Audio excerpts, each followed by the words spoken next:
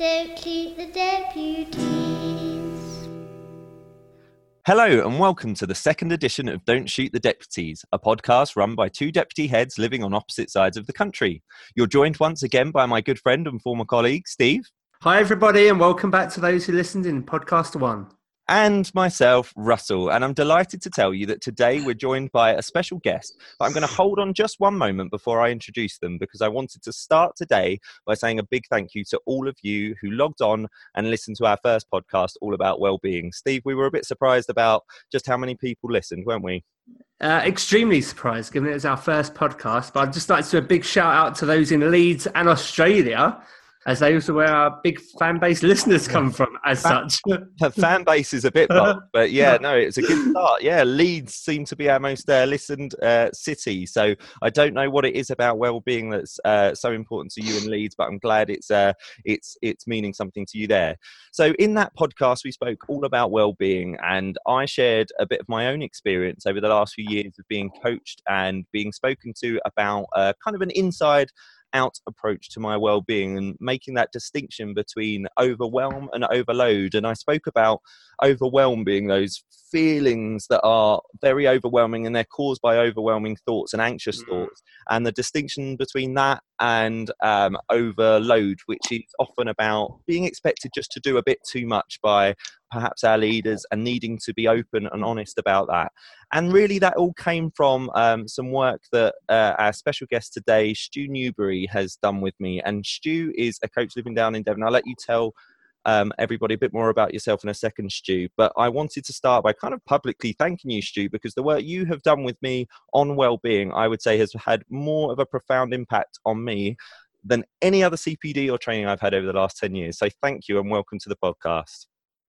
Well, thank you, Russell, and delighted to get that introduction and just acknowledgement that you've seen something for yourself, which I think that with the work that we do, when people get to see who they truly are, it just changes everything. And maybe we can talk a bit more about that during this podcast. That would be great. That would be really good. So could you start by telling us a little bit about yourself, Stu? What's your background and how did you get into this kind of line of work that you're in now?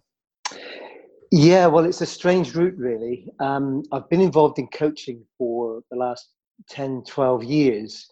But before that, I had a career in the police. So I was with Devon and Cornwall Police, and I went up through the ranks in the police and ended up as a detective superintendent running major crime investigations across Devon and Cornwall. I finished there in 2005 and then had a short spell back where I was reviewing unsolved major crime cases. So a bit similar to my sort of the latter part of my career. And then I got involved in coaching with my wife, who's called Liz Scott. And we've got an organization which is, you can look it up, or anybody listening can look it up. It's called Coaching Connect.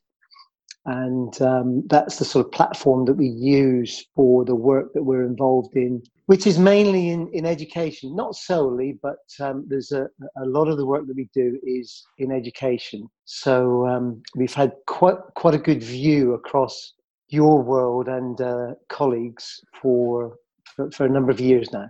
Well, and that was an interesting aspect of it for me when I met you, Stu, was learning that education wasn't a kind of a background for yourself and Liz. So how did you find yourself sort of falling into this world of education?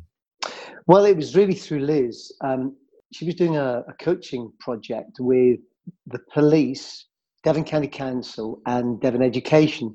And she was having a conversation with somebody and saying that, this is Liz, saying, I'd really like to get involved in education. Who should I speak to about that? And this person said, well, that'll be me because I run the education on behalf of the county council. And it went from there. And, one thing leads to another and into a school. And then before you know it, the word travels and work tends to generate as a result.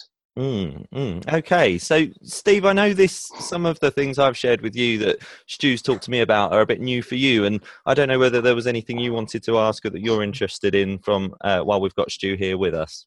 Absolutely. Stu, I think first up, going into education as an outsider obviously gives you a different view of how education works. What are your thoughts on wellbeing in education from the initial look at it? Yeah, it's a great question, Steve. And in my answers, I might be saying things that seem a bit counterintuitive. So bear with me. But how do I see well-being in schools? Gosh, you guys and the people that are probably listening who are involved in education, you're involved in something which I'm gonna go straight for it. It's a bit like the dog trying to catch its tail. You're really up against it. You're never going to catch your tail. With well-being in schools, you're in an outcome-driven occupation, and it looks like this is how it looks like for you all, is that your well-being is attached to outcomes. So, in other words, as leaders, it will look like I'll be okay if we get a good Ofsted report. We'll be okay if our children end up giving us good SATs results. We'll be okay if in senior schools if we get good A-level results. And actually what we're pointing to is something in the opposite direction, which is, whereas it looks like external circumstances are the cause of your feelings of well-being, that's what it looks like. We're saying, look, you're always okay. That fundamentally at the core of who you truly are, you are perfect as you are. You are whole and perfect as you are. That applies to you as people who are teachers and leaders in education. And it also applies to the children that you teach. So what do you make of what I've said so far? Absolutely. I do agree there. I think there's so much emphasis on the results formula by the end of it that can have an adverse effect on the well-being. And I think it again has a knock on to the teacher workload and the job in general. And we need to tackle that and get to the heart of our well-being, because I don't know how you feel, Stu, but how much impact do you think the teacher well-being will have on the pupil well-being? Well, yeah, again, it's a great question, because often we're seeing teachers who are completely revved up. So they're completely revved up. So they're in this place that all week, they're in early for school. They often leave late. They go home, have a bit of time with the kids, hopefully. Then they're marking. And then they might have a day off at the weekend, but on Sunday they're preparing for the week again. So often when I speak to teachers, they're just completely revved up. And actually, what we're saying is that the best conditions for us to be at our most powerful and effect is when we get clarity. It's actually when we've got less on our mind, we tend to be better at what we're there for.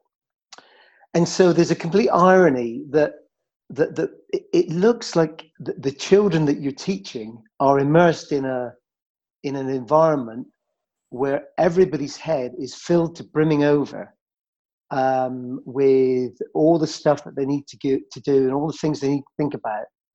When actually we want teachers just to be who they truly are. When teachers first went into teaching and or were employed by you, there's something that really attracted you to employ them. And yes, okay, they need the skills to do the job, but there's something behind that has us connect as human beings. And it's that bit that we're really interested in as coaches. That's, for me, is what I'm really interested in. And that's the bit I'm pointing out to the teachers and leaders that I work with, that is the bit that you need to take much more notice of as leaders and teachers. Stu, can I reflect on a conversation we had about a year ago? And it was perhaps at a time when I was I'd got myself into that little mindset you spoke about of believing that my well-being was attached to the outcomes for the school I was in. And, you know, we take such pride as teachers in doing a good job. And right, we're in an outcomes driven system. And we spoke in our last podcast that we're also by nature teachers, perfectionists who want to do well and want to get it right. And that in itself can generate a lot of self-inflicted stress. But you shared a very simple metaphor with me that I've come back to time and time again, and I still share with colleagues, particularly those that find themselves teaching in those kind of SATs years where often they feel that additional pressure, whether that's from the outside or from themselves. And it's you talked about the laying the table. Do you remember that conversation? And, and you spoke about the fact that often we have this illusion of controllers. All of us in our lives, but particularly us in teachers, we're known for being control freaks, and there's lots of people listening now going, "Yep, that's me." But we have this illusion of control that we can manipulate every single variable in a child's education so that they're always going to be successful. And sadly, that's not always the case. We can do a heck of a lot, and we can, you know, with passion and with, you know, the right education, a child can do enormously well. But you talked about it like laying the table for a dinner party. Now, I've got guests coming. I can get the table right. I can get the food right. I can get the tone and the atmosphere and the music right and everything. But once the guests arrive, there's a lot out of my control, and I have to accept that, and I have to accept those bits that I can't possibly control. Steve, how does that sound to you? We're juggling so much all at once and then still having to think about the job before your family. Yeah, that sounds very familiar. It's a daily struggle, actually. And I know from a leadership point of view, there's a balance, because someone sent in an anonymous question to the Facebook group, actually. So thank you for that. I won't say who you are, obviously. And they said the difficulty is when you have the pressure on the leadership to get the results. And in turn, you need to balance out the pressure that you're getting and the demands on the staff. Because when the staff are already at rock bottom and are feeling the strain, how do we then get the balance of their well-being to improve the results? And I think that's something that some schools become so one-dimensional that they overlook that well-being because they pressure so much on for the results. So it's looking at a balance, and any advice for that leadership. That's what the person was asking for. What advice would we have for a school in that situation? What are your thoughts, Stu? Yeah, okay. There's a few things going on for me here. So just picking up on Russell's description of the metaphor. Yeah, the idea that the best that we can do, or the best that you can do, is to create the best environment for your teachers who are naturally drawn and passionate about the work they do, to have them be at their best. There's much more likelihood of a school operating from a place of well-being when that is at the heart of their business.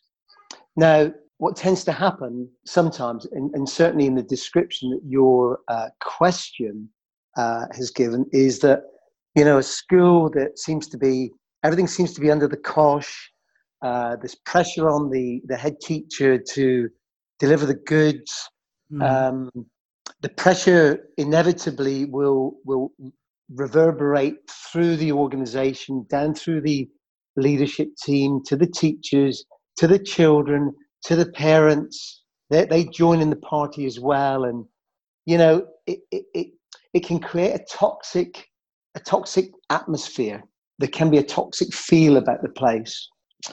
Well, actually, I started there by saying that when well-being is at the heart of an organization, and you create the right environment, then the chances are, and okay, this might sound bizarre, but the chances are that the results will look after themselves. And I'm sure there'll be a lot of people that will prick up there and start shouting and throwing things. But just bear with it. I think that actually we sort of know that the idea of control isn't working. The idea that we feel that we need to be in control is just impossible. It's a wholly stressful environment where people believe that, again, that the results are attached to their well-being, that if we get a good result, that everything's going to be okay, and the opposite, if we get bad results, then my head's going to be on the block. Well, I can tell you that guys, that Liz and I, over the last couple of years, have seen the consequences of this. Yes. With people who head teachers, not just head teachers, but these are the people that we tend to be working with, who are off sick with stress and who eventually leave the profession. And these often are people who are just fantastic, caring, considerate people, passionate about their job, passionate about their colleagues. And it really saddens me that the environment that they're operating within, that they become suckers for it, really. Yes. And I'm really sad to have to say that. Yeah. I was just thinking, sorry, Russell. Excellent points, well made, Stu. Thinking on the flip side, there's this. I've worked with many NQTs who come in with such amazing ideas, fresh out of college or university. Yeah. Or I've been on the PGCE route. Is there any advice for those NQTs and NQT +1, etc., who are new to it, who possibly don't understand, or not that they don't understand, but they haven't got the grasp of the well-being, being so new to our profession? Any advice for them in making sure they do take care of themselves? Yeah. Well, first of all, what I'd say about well-being is that I'm describing to you a different description of well-being than maybe the conventional understanding might be. So it can be that schools say, oh yeah, we're really interested in well-being. We've got a running club, we have meditation, we do that, we do yoga on a Thursday, and so there's a whole menu of doings that a tick sheet. Yeah, that often, it's like a tick sheet to say, yep, we do well-being. Well, look, what I'm interested in is something that we call, it's a psychological well-being. So it's just knowing that when we understand how we operate as human beings, then we've got a better chance of looking after ourselves and just being aware of what's going on for us. So, for example, what we say is that what it is to be human is just to enjoy the ebb and flow of life. Now, what I mean by that is, if you just look at a roller coaster, is that we can't be at the top of the roller coaster all the time, that there will be dips down at the bottom. But like a roller coaster, you wouldn't put the brakes on as you're going downhill in order to come to a stop in the bottom of the roller coaster. You just allow the natural momentum of the roller coaster to take you downhill and then back up again. And that's what we're talking about with this psychological understanding, this inside-out understanding, is that just know that there'll be highs and lows and that we get through it. But there is a tendency, and we're all guilty of it, me too, when I forget, is that when I'm in a dip, I feel that I need to do something about it. Well, look, the truth is that if we just allow the natural human ebb and flow to take its course, we will come down, we'll go through it, and then we'll come out the other side. And it might seem tough stuff that we're going through, but believe me, if we just allow ourselves to let the system look after itself and take its own course, we get through it. I'm sure you both can relate to that. Oh, Stu, I spoke to you over the summer. I learned this summer the fascinating phenomena that teachers typically dip in the summer holidays. Some of you out there just love every day of the 6 weeks. It's brilliant. But loads of us take a massive psychological dip, and you could point to all sorts of reasons. Perhaps we need structure and timetables, and we don't do very well having too much free time. But I had a real low in the summer, and I was really surprised. But I thought, I'm with my family, I've got spare time, I'm resting, I've got no reason to feel low.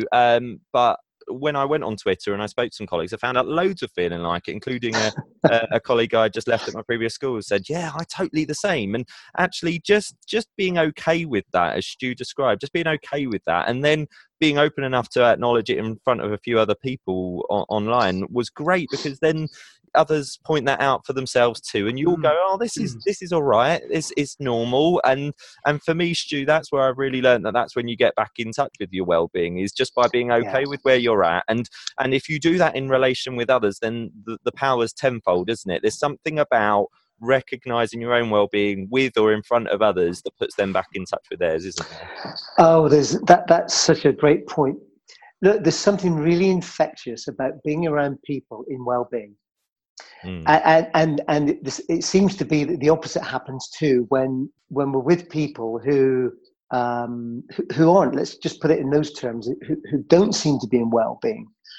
You know, the way you've described that in the summer, I'm sure every teacher can relate to this, that 2 weeks before the summer holidays, doesn't it feel as though you're almost on holiday and spirits are high? Well, how can it possibly be that that's the case when, with 2 weeks to go before the end of your holiday, your head is back in school and you're feeling you're feeling a bit low? I mean, that's the real power of thought here. That if we succumb to believing that that's true, then we've missed the trick. We've missed a trick. What we just need to see is that our thinking in the way that we've described there, that's transient. That will pass. What we need to look towards is this, we call it innate well-being or true self, who we truly are. That's the constant. That's the bit that you guys truly are. When you're at your best, when you feel in the zone, when you feel, you know, unstoppable and passionate with your colleagues and the work you're doing and the children, that's when the magic's going to happen. That's the infectious bit that your colleagues will pick up on. And that is at the heart of the well-being that we're talking about, that within a school is going to bring you the results that you're looking for. That's a really helpful insight, Stu. Do you know, when you first spoke to me about that, you said something that resonated big time for me. You talked about that. You talked about when I was at my highest and when I was really on my game and I was in touch with that well-being. And you pointed out that was my default. And yeah, it is. I lived with this belief that was what I got in touch with when I got lucky that day, or I had a good night's sleep, and that was some sort of fluke. But you know, realizing that was my default, that's me, that's Russell, and is great. So I would really point that out to all our listeners, that your default is the amazing you. That is you. That's not a fluke. And you won't feel on top all the time, but when you get back in touch with your well-being, you'll start seeing that version of you a lot more often, I think. Yeah, I've got a lovely quote which I use, which really helps to take your description a bit further, and it's by a man called Jack Pransky, and he says, all we are is peace, love, and wisdom, and the power to create the illusion that we're not. So we're talking there about our default. Our default is peace, love, and wisdom. That's who we are. That is a natural. And yet there seems to be this, I don't know, this power behind the scenes that conspires to create this illusion often that we're the opposite of that. And it's one that lives with me. All we are is peace, love, and wisdom, and the power to create the illusion that we're not.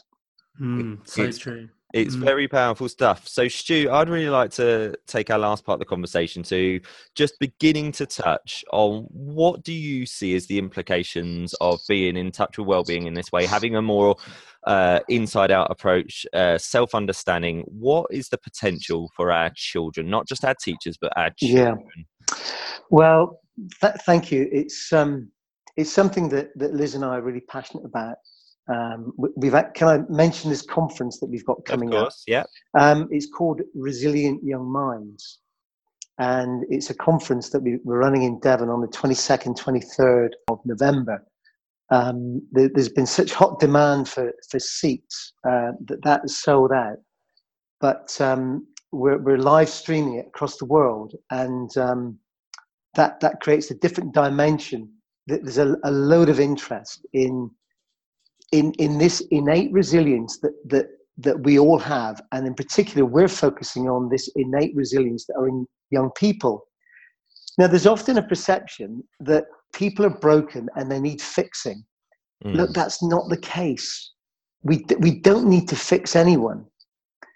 If they just get to see who they truly are, and they get to see that you touched on it earlier on, Russell, that their default is resilience, it's well-being, it's love, it's passion, it's compassion. All of those qualities, real rich qualities, if people get to see that that's the default, do you know what? It just makes such a difference, because often people believe that they are broken. And actually, just having the conversation with a young person that says, do you know what? Sometimes I feel upset. It's quite normal. But actually, you're powerful beyond belief. You've got everything that you need. Just need to look in that direction. It can make such a big difference. Do you know what's amazing, Stu, is I think some of the things you've talked about today will really resonate with people. And I think some people will still be quite challenged by it, and they'll take a bit of time to think it through and decide whether it applies to them.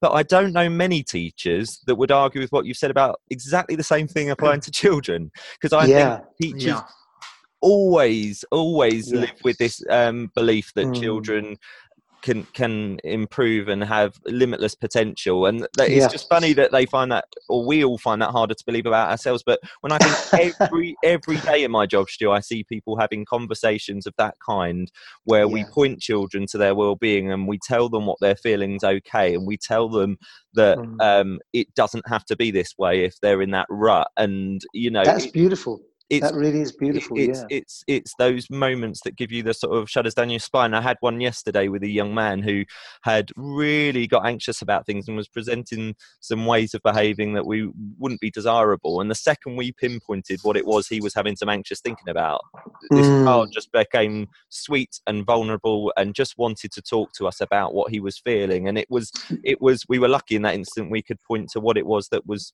causing him that anxiety. But children need that, don't they? They need us to point. Well, they do. What I'm hearing, because Liz and I tend not to work with young people, but there are people that we do know that are working with young people, and they're getting tremendous feedback from working with young people who are either on the verge of exclusion, they're in some form of punishment within the school environment, and actually what they're having different conversations with these young people, to the point where the staff are saying, "Is this the same person?" Yeah. I mean, I'm really not surprised. But actually, I think it would have a big impact on behaviour. I really do. If we had much more of this in schools. Well, I wanted to talk behaviour because, Steve, you must, well, I know you have because I've worked with you, but you can think of lots of children who all the reasons for why they're choosing to do something that's not very nice, they point outside rather than inside, don't they? Absolutely, yeah. And I was just thinking about that, and it's us relating to the children as well. And it feels like we're talking here about growth mindset and beyond. Like growth mindset is the tip of the iceberg, really, and it's actually digging deeper. And I can certainly think of plenty of children who have had this. And Russell, it's lovely to hear about your experience yesterday, because again, it's something where teachers, we work in a very stressful environment, and there are certain children who could possibly push your buttons. It's then having a safe place and someone to talk to, and actually going into why. No one is inherently or looking at the behaviour that they're displaying. It's for us to work with the child to they feel more positive. Well, just pick up on a couple of things there, Steve. There is a perception that some youngsters can push our buttons, but that's not possible. That is just not possible. It looks like that young person is causing me to feel angry, for example. Yeah. Well, when we get to know how the system works, then we'll see that innocently I'm generating my own anger, innocently. And it looks like it's that child that's responsible for it. When we get to see that, actually, the way that we interact with the child is going to be from a place of understanding as opposed to a place of anger and annoyance. You're going to get two different responses. Yeah. Stu, I've got a teacher in my school at the moment who has just embodied that for me, and I just got such respect for who could easily at various times in this first term have pointed to the children who were displaying these slightly negative behaviours as the reason for angry feelings or resentment or whatever, and over again she's been able to point back to an understanding of that child and where they're at, and it's not about accepting highly disruptive behaviours or I hope no one takes that message. It's not about tolerating anything that's aggressive or prevents learning, but it is about having the wisdom to understand it, isn't it, and to unpick that and to help point that child back in touch with their well-being. And I think that's got such scope, and I think there's so many children I've met in the past who will use phrases like "they made me do it" when they hurt someone or whatever, and like you say, that can't possibly be true. And I've pointed that to children. That child has not made you do that, and it seems obvious for us as teachers. But for that child, that's an illusion, isn't it, Stu? That they believe that to be real. Well, they do, and it's really fundamental to what we're talking about, this inside-out understanding. That when we get to recognise that our thoughts they're illusionary. Okay, our thoughts they look and feel real, but they're just made of energy, and they'll disappear if we don't give them any attention. But in a playground dispute, I know from what I hear that kids get to see this much quicker than adults. Yes. All right. So there's a bit of an irony in all this that the pathway to the children are through the teachers, and often the teachers might struggle to actually get to see what we're talking about here. But believe me, the children see this very quickly. And I just think that this can make a big difference to one of the things, one of the real dilemmas that you have in education is behavior. I would say particularly in secondary schools, and I imagine in a lot of junior schools too. So forgive my ignorance there if that's the case. Russell, just going back to your teacher that is seeming very proficient at what they're doing. Time is going to be a lot of people's argument in we don't have time to get to know the child, and I know that's something that is inherent in our job actually. Yeah. How would you respond to anyone who's sitting there thinking, I haven't got the time to do this? I'd say one, that's a really fair point. I'd say two, it's not always about it's that quality thing. If I'm a class teacher, it's about how I connect with my children, isn't it? And actually, sometimes more can be achieved in a 1 minute conversation where you have actually listened deeply to what they've got to say than aiming to have this dedicated time of an hour with them where you're not actually paying attention to what that child's trying to convey. So there's that bit. But I'd also point out that there's more than one adult in a school that's responsible for the well-being of a child. So one really profound thing going on in my school at the moment, and it's just so exciting to be a part of it, is we've recognised a few key individuals that we wanted a kind of a mentor for, an adult that they just have a really special connection with outside their classroom, who, they spend a bit of time with, either on a daily basis for some children, or I've got one young man once a week I spend a bit of time with, and that's about giving them some dedicated time during that week where they get to really connect quite deeply with someone they respect and like and who cares deeply about them.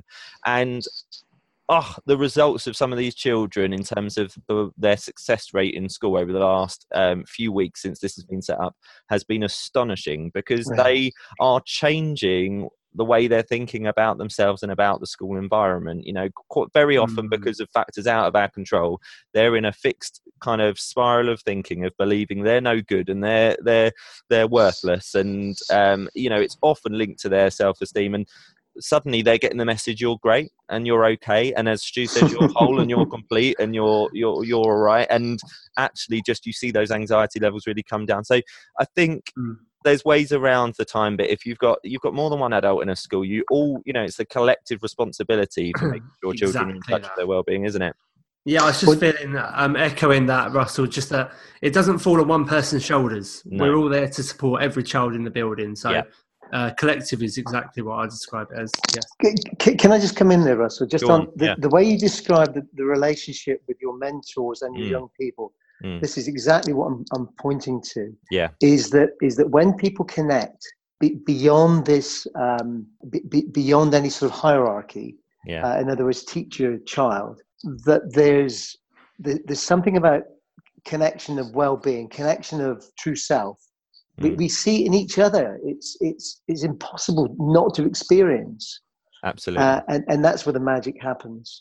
And it is magic. That's the great adjective for it. And I'm going to have to start wrapping it up there, which I hate, because I could sit and talk to you, Stu and Steve, all day about this. Absolutely. But I'm sure it will come up again in some other podcasts. Stu, thank you so much for joining us today and sharing what I've known for a long time you're incredibly passionate about, and what Stu and his wife Liz are trying to do is I just think it's got profound implications for, well, outside education, but within education, our young people and our teachers. So if you are interested in what they've got to say and you want to go on their website, their Coaching Connect, and I'll put a link on our Twitter to Stu's Twitter handle, which I've mentioned a few times this week. So get in touch with him, follow him and talk to him, and he'll be happy to talk to you, won't you, Stu? Happy to deal with anything. Fantastic. And it'd be lovely to do this again at some stage if you want to. Oh, of course. You'd be very I found it enlightening today. It's been brilliant listening to both of you, actually. Great, Steve. Great to meet you. I wish you well for the podcast, both of you. It's going to be good fun. Thank you very much. So everybody, please do share this, because we want to have lots of new listeners, but we would also like you to get in touch. Please do speak to us either on our Facebook page, Make an Impact Education, or on our Twitter handle, Dynamic Deps. And if you fancy using a hashtag, you can use Don't Shoot the Deputies as well. But thanks ever so much, and we'll speak to you again soon. Goodbye, everybody. Goodbye. Bye-bye. Don't shoot the deputy.